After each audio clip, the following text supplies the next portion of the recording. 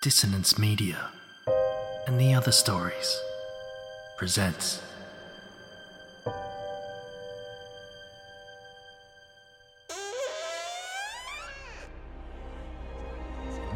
Step into the abyss of After the Gloaming, a gothic fiction podcast that delves into the depths of human emotion.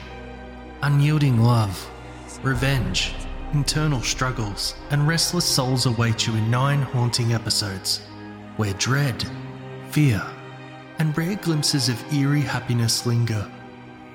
Dare to listen on your favourite podcatcher? After the Gloaming beckons. Search now, but beware. Innocence will be left behind.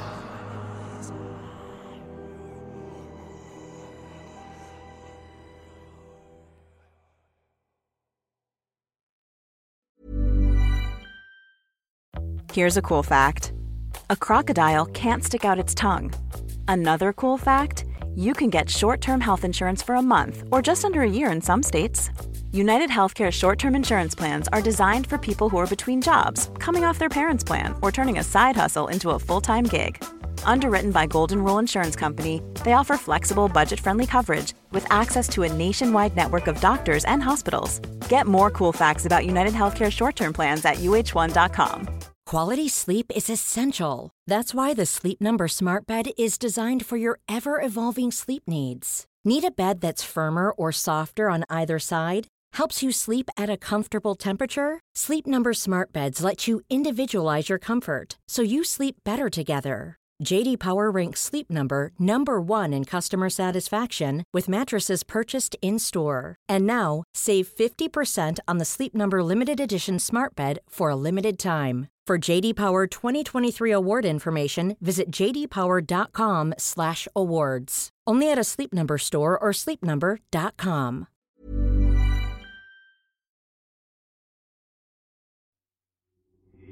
These aren't the stories your mother told you. No, these are the other stories.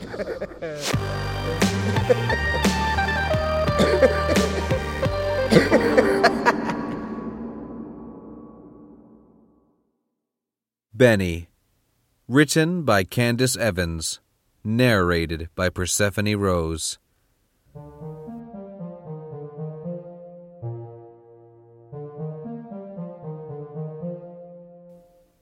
Alex had been pretty drunk the night he saw his father whispering into a guy's ear while a girl with white hair that shone purple in the black light stroked his back. One doesn't drink in moderation when the liquor is cheap and someone else is buying. He didn't trust his eyes seeing his father, Mark, a specimen in torn jeans, a tight-fitting graphic t-shirt, and wild hair that did not appear to be obnoxiously styled. The man, who might have been Mark, looked younger with a scar of deep cuts on the bicep that Alex never noticed before, but the smile was the same as the one on the man's face when his father gave gifts and encouragement. The white-haired girl, the buff jock guy, and his suddenly hip dad made their way to the exit, leaving Alex to swim in shots he'd taken for the evening. His staggered steps out into the night air only got him as far as the parking lot before Alex spewed drink specials on the cracked asphalt and watched his dad drive off with 2 strangers. Alex started coming home more often after that night.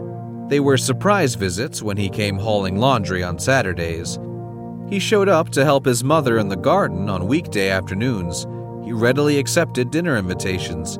Each time he played the role of model son, his dad looked the part of mild-mannered accountant in his bland suits and polished shoes. Alex peered hard at this version of his father, trying to reconcile what he saw in the nightclub. He endured additional time at home, clearing his social calendar to drown in boredom until he found the nerve to confront his father. On the day his father came home disheveled and smelling of cheap girlish perfume, the rain began to fall. The place they lived was impossibly green with no real water source, but every 3 months the rain would fall for days, the worst of it lasting 17 days, flooding the valley. Someone always died during the rainy season. The volunteer fire department would find people bloated in the cars that washed away. They would find people dead in sinkholes as the water began to dry up. They never found anyone in the reservoir, which was really a forest surrounding a large canyon of rock and a pitiful river that looked as though it had been placed haphazardly by a landscape hobbyist who didn't care about details. The river was so far below that breaking one's neck would have been the best outcome of landing in the water.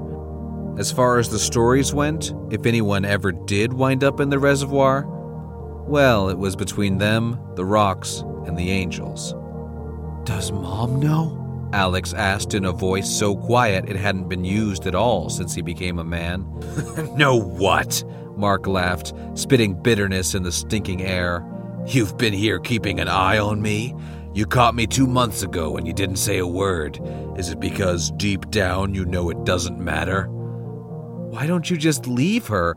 You're breaking her heart. Alex was finding his voice again. And why don't you tell her? It isn't so noble or satisfying to expose an open secret, is it?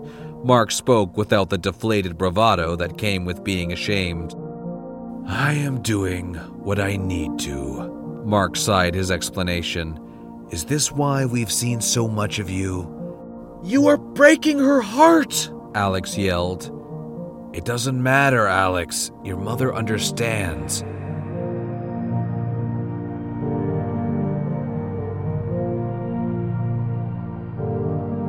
Mark looked around the garage, removed his keys.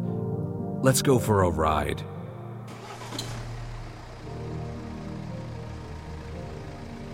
Tough subjects were tackled in the car, with the rule being that Alex didn't ask Mark where they were going. If the rule was broken, Mark, unlike most fathers, made good on his threat to turn the car right around toward home. They drove in silence through the fattening drops of rain undercut with crunch of gravel beneath the tires. The night was cast in an artificial orange light from the shift in tone of the reflector divots and streetlights to guide people home. It was still quite dark as civilization began to fade into the nothingness of an open road, which faded into the gradual appearance of bushes that grew to shrubs that eventually became trees that touched the jaundiced, unblinking eye of the moon. Alex lived in this place all his life, but was now nervous that he didn't recognize the road. Mark pulled the car behind a jagged boulder, got out to move the trunk. Alex saw his father change his loafers to a pair of hiking boots and hoist a large sack that rustled like paper, leaking new stains that looked purple in the night. Mark looked at Alex's feet. You need to be careful walking in those. Stay close to the wall. Stay close to me. Don't touch any of the plants. They'll kill you. You have to be quiet no matter what you see. She doesn't know you are coming. Alex heard water flowing. The smell of rotten plants and something headier was so thick he could wear the stench on his skin. The kindliness in his father's voice and face were gone. I didn't know there was a way into the reservoir, Alex said, following Mark. Now you do. I hope you paid attention should you need to find your way back again. Mark was sure-footed, stepping down the narrow, winding path littered with rocks and chittering black bugs which crunched under his feet. Alex nearly lost his footing scraping against the quartz-heavy wall of the rock. He could feel the skin he left behind from the palm of his hand. His legs began to burn. His breath stuck in his chest. He couldn't ask his dad to slow down, to wait. The way back was farther away, and the air and the rain became heavy. Mark ducked into a space among the rocks, running his hands along the edge. Once inside, the chamber led to a perfectly circular pool of still water so blue it could only come from nature glittering in the moonlight. Mark opened the sack, taking out a huge parcel wrapped in several layers of bloody butcher's paper. The thing, a goat maybe, was freshly skinned and still bleeding a little. Mark tossed the carcass into the pool, the blood staining the water with purple swirls. The ripples on the surface intensified as the meat bobbed for a moment before it was pulled down below. The chamber was quiet, save for the plinking of rain outside. Alex prepared himself to speak, but Mark stopped him by putting a single bloody finger to his own lips. The ripples appeared again as a monster broke the surface. Its face was hollow-cheeked, black-eyed, and had a large, smiling mouth with rows of sharp, serrated teeth.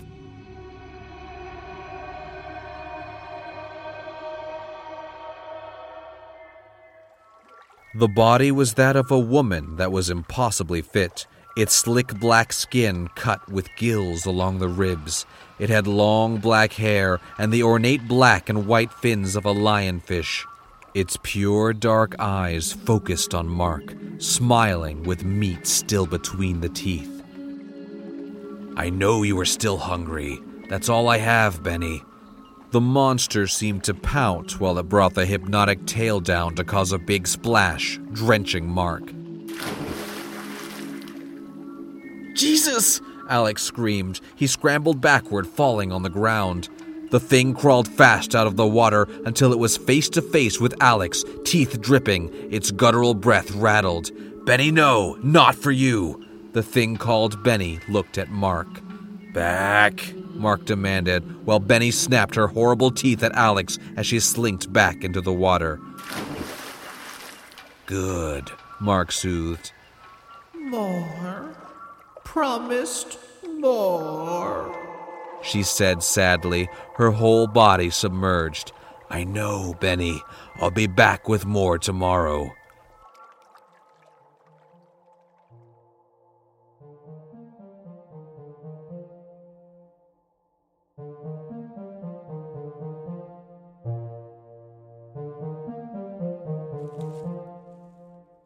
The way back from the grotto was not as treacherous, despite the rain coming in a full downpour and the narrow path starting to flood.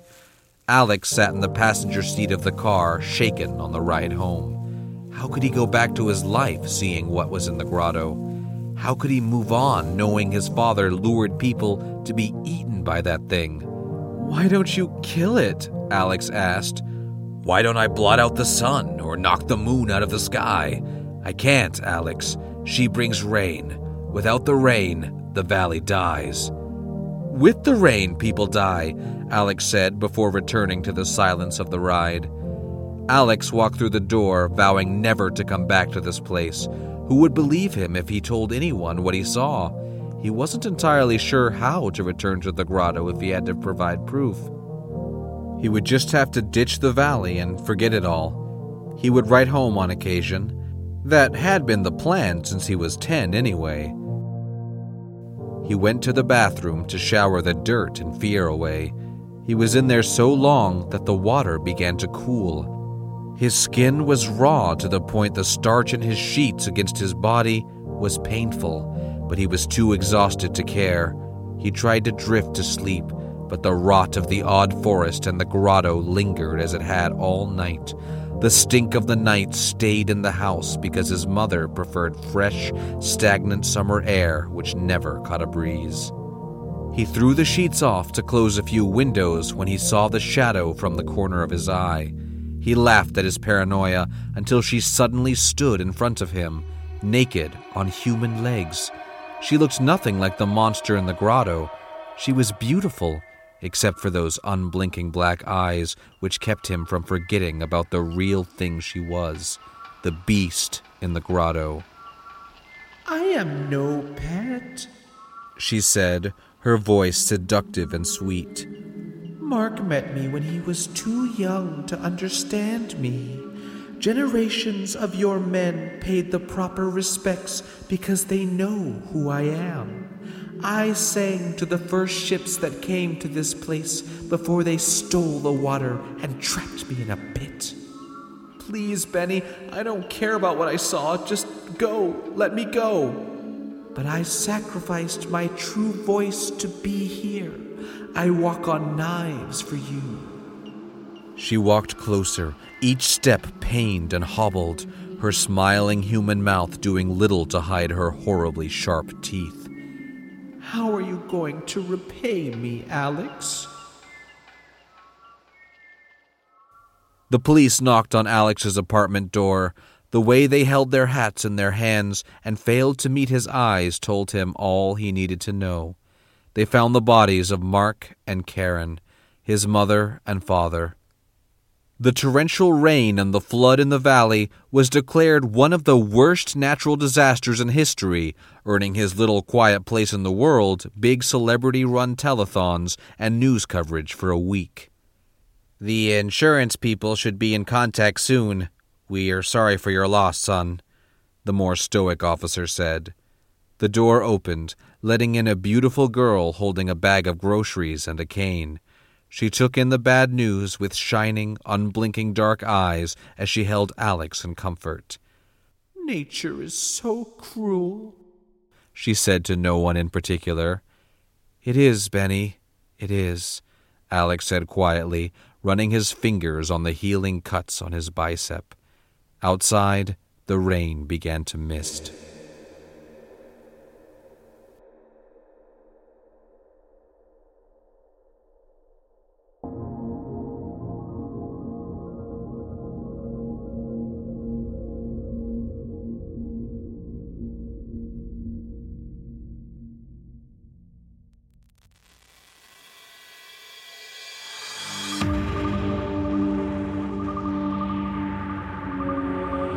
I hope you enjoyed this episode of The Other Stories.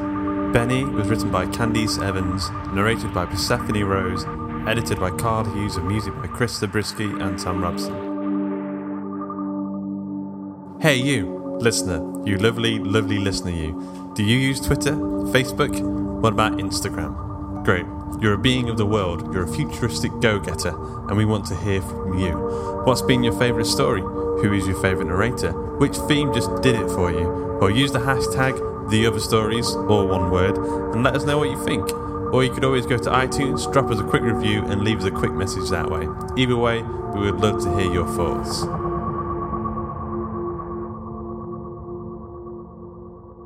Until next time.